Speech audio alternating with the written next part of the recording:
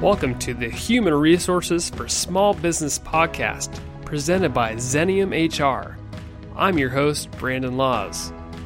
Whether you're an HR professional or a small business leader, each episode of this podcast is designed to bring you the latest in technical HR and leadership at your convenience. More content is available on our website at www.xeniumhr.com. Let's dive into today's topic.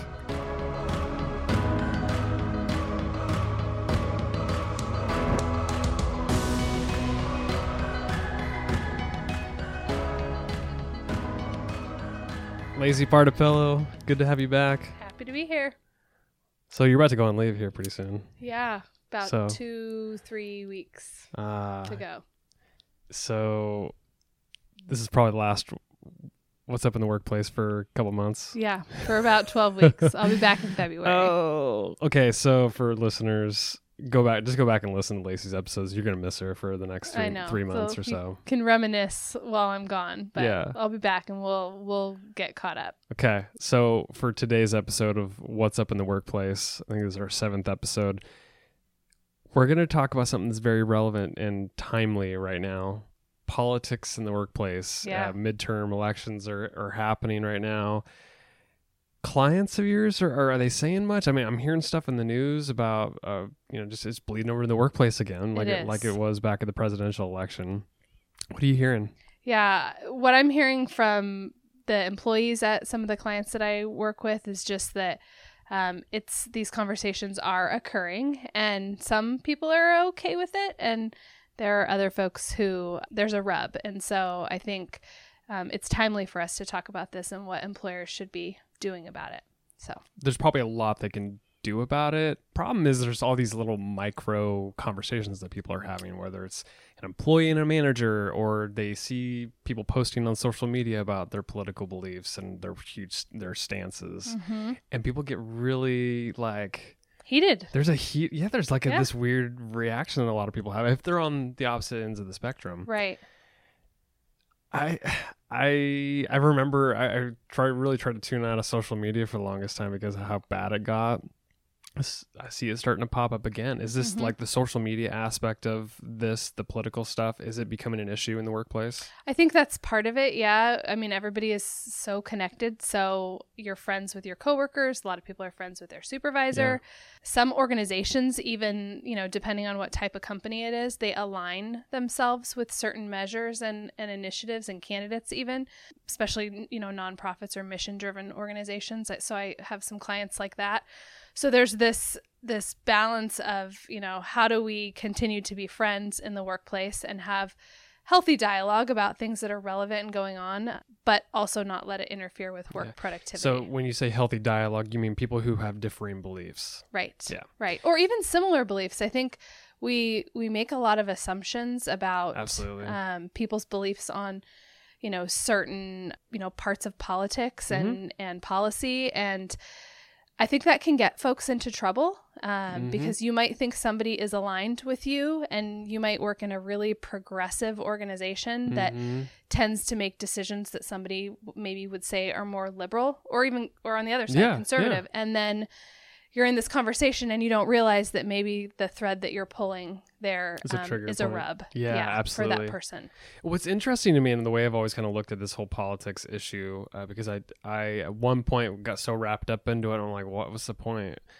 And I feel like most people, I'm just making a general statement, I feel like most people want the same thing. They want prosperity for all. They want equal rights. They want all these things. In the end, we just the varying politics have different ideas about how to get there, and that's the part most people can't agree on. But it triggers. It's crazy. People feel very strongly about this stuff, and while your political beliefs are not necessarily protected under any state or federal laws, employment laws.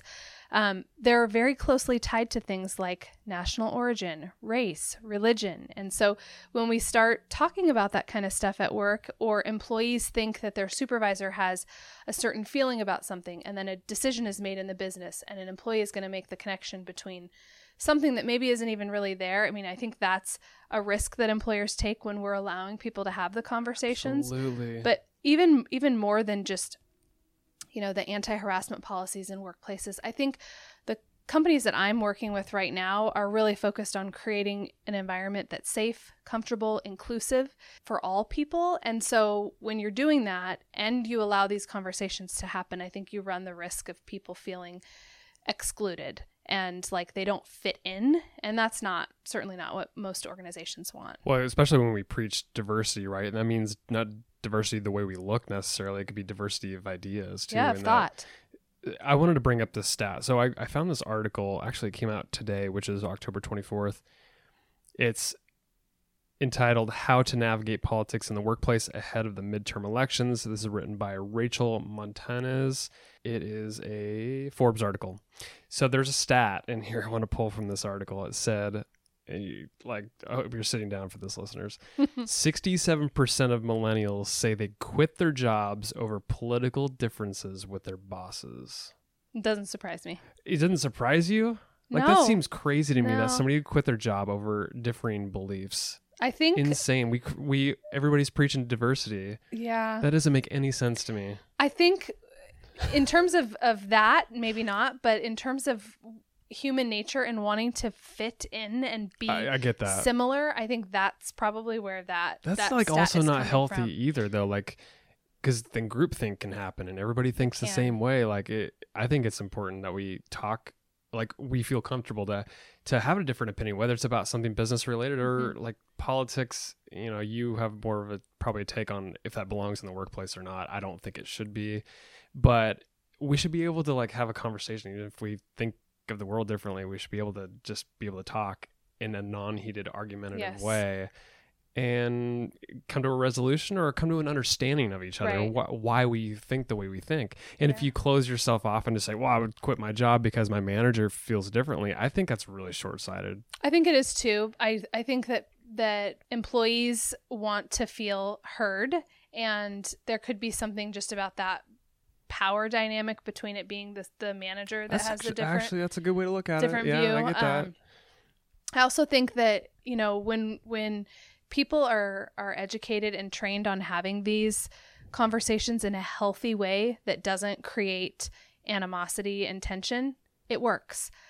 What we see, though, is that is not the case. Even in the most, professional settings where, you've got folks that are trained on how to have tough conversations, even, they're engaging in behavior that, is unprofessional and not inclusive and makes people feel bad. Yeah. And so I think because employers oftentimes don't have the resources to provide that kind of training to employees, or they're maybe not making the effort to do that, you run the risk when you're allowing them to have those conversations, because they're not mediated. They can go sideways quickly. Can I offer a few book ideas for these people who can't have conversations? Yes. How to Win Friends and Influence People, difficult conversations, fierce conversations, Yes. How to Say Anything to Anyone. Yeah. Like, those are books that just come out in my head about how to have like tough conversations with people, or how to like see somebody else's point of view and ask the right questions. I think it is hard. I think a lot of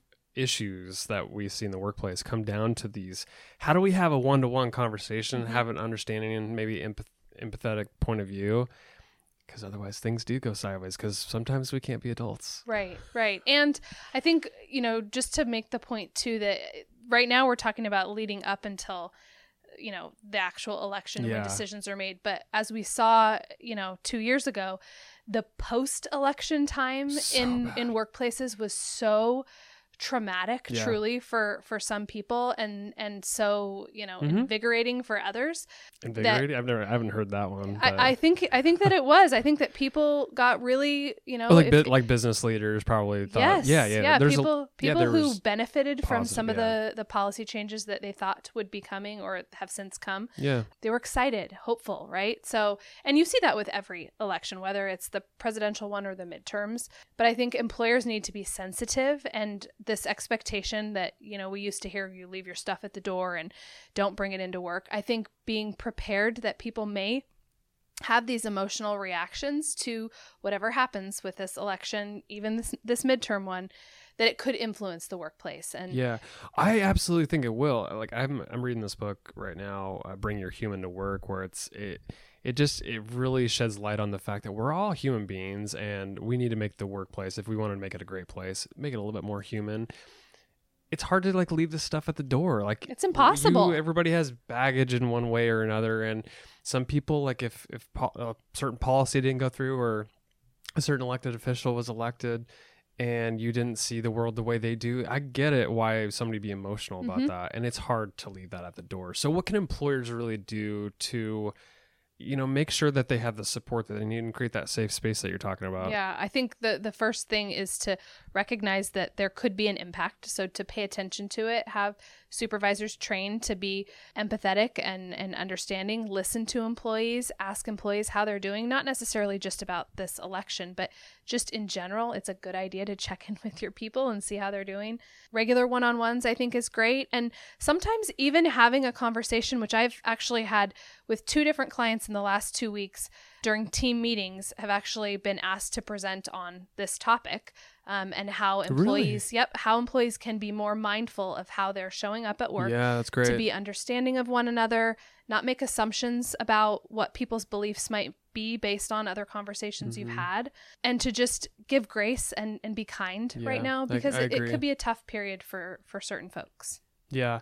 There was one thing that in this article that I mentioned earlier that I thought was fascinating and it stuck out to me as like what you can do as an individual is it said like do your research, meaning like talk to third party people outside of your organization or a coach and make sure like you've defined your values, like your value system, and make sure that whatever the company's values are and the people within it aligns well with your value. I think that would be a really good place to start, especially if you felt like the political thing would be a really big issue for you. If you're going to be emotional every single day and like not see the way or like judge a bunch of people because of the way they believe, if your values don't align, then like get out. Yeah, I think that's what it comes down to fundamentally. It's about values and not necessarily about being on the right or the left or the middle 100%. Or something else. Yeah, that's a good way to put it. But there have been people who have left organizations because they felt that, like I said, that they didn't fit in or that their values weren't aligned. And I think those are tough decisions that people have to make. So trying to do your research on the front end during the hiring process if you're looking for work is important. So what other recommendations would you have for employers to sort of like, support people with this, but, not obviously bring politics into the workplace, but how do they support people and make sure that like it's a non-issue? I think by reiterating what the organization's values are is important, making sure that people have a place to go and someone to talk to if they have a concern, and that people know what that reporting structure looks like in terms of reporting workplace concerns, and just being aware that this is an emotional time for a lot of people and to give space for that. I think those are the best things that you can do right now. Good. In terms of like clients and people that have been talking to you about it, they've obviously brought it up.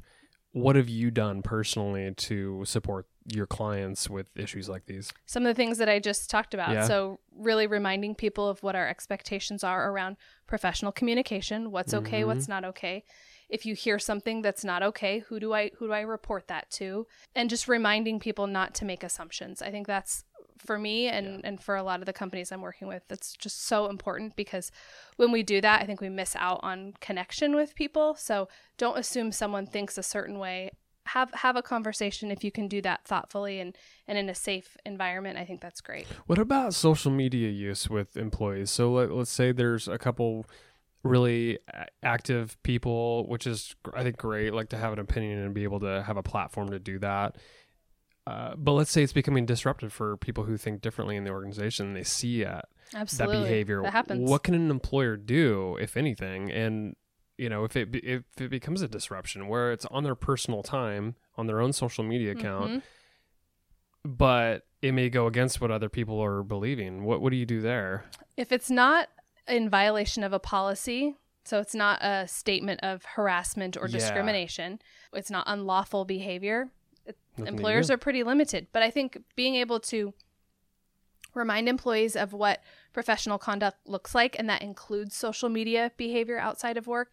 If you choose to be friends with people that you work with on social media or allow those folks to follow you, and you're going to post that kind of stuff, helping those people understand it could impact your interpersonal relationships with your coworkers. 100% agree. The other thing I would say about that, because you hit on a good point there, is coming from a marketing guy, it's your personal brand too, and that will follow you. Like, you'll have people that might resonate with your ideas and your opinions, and that's great, but you could also totally neglect the other audience, where they may just form a short-sighted or surfacey view of you based on what you're saying, and so just be cognizant of that is Absolutely. what all I'd say. Yep. Yeah. Well, good stuff. Anything else on this topic? I mean, this is it's going to be going on for the next month or so, I would imagine. So I think it'd be interesting to hear from some of the listeners, I I guess, if any of you are experiencing this, and maybe things that you're implementing right now to get prepared for this midterm election. Yeah, and if you have horror stories as well, we want to hear those too. So reach out to me on LinkedIn or Instagram, direct message me there. Lacey's on LinkedIn, and you can, of course, email us. I'll put both of our email addresses in the show notes. Thanks for tuning in to today's What's Up in the Workplace episode. Lacey, we're going to miss you for the next few months. I know. It'll be something to look forward to, though, in February. Yeah. Okay, listeners, I gotta ask for you. Go to Apple Podcasts, if that's where you listen. Give us a review and let Lacey know how much you'll miss her and how much you enjoyed her being on What's Up in the Workplace for all these episodes. I'm going to miss you. Oh, thanks. Best of luck. See ya.